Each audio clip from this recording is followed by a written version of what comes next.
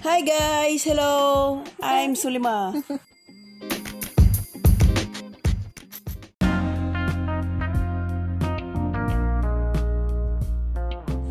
Teacher as a person. Article 11. The Code of Ethics for Professional Teachers in Everyday Life. You are confronted with the challenges of the writing.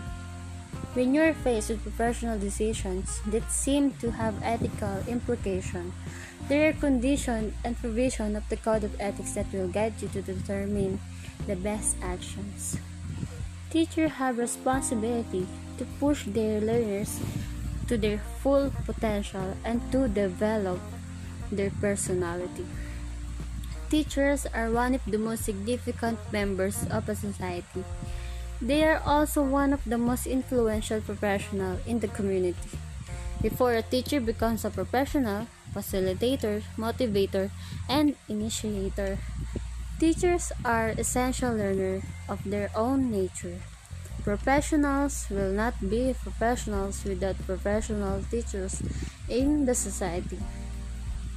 Socially speaking, teachers are active contributors in the progression and development in a social institution.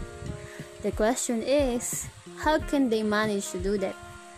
They are teachers' beliefs that enable them to be professionally developed.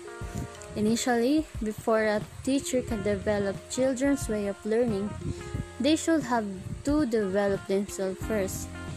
There are philosophies, principles, values that are considered to be important in teaching. Number 1, the philosophical heritage. Determining one's education philosophy may be quite confusing, but there are categories of philosophy that one can fall into. Philosophy is defined as a mother of all sciences.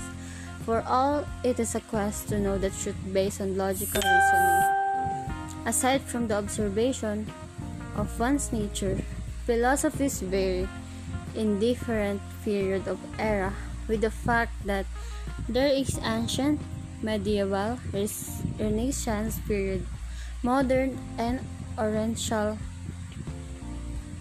philosophies. A teacher can have many philosophies, but there is always a dominant philosophy for them. Even if the philosophies are different from each other, it still has similarities. Number 2, formulating your own philosophy of education. The way that a teacher teaches their students, socialize and interact with them has an underlying philosophy. It starts with what we believe and includes the thing that we want to happen with our students, right? It is composed of our goals and aims for education.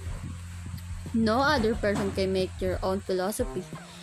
There are guides in making your own philosophy of education, and it is to enumerate our purposes, skills, and what we want to impart.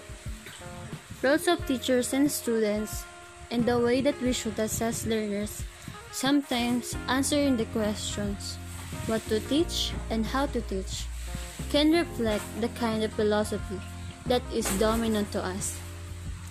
Formulating our own philosophy of education does not require us to use solely our minds, but is not limiting us to use our hearts in teaching.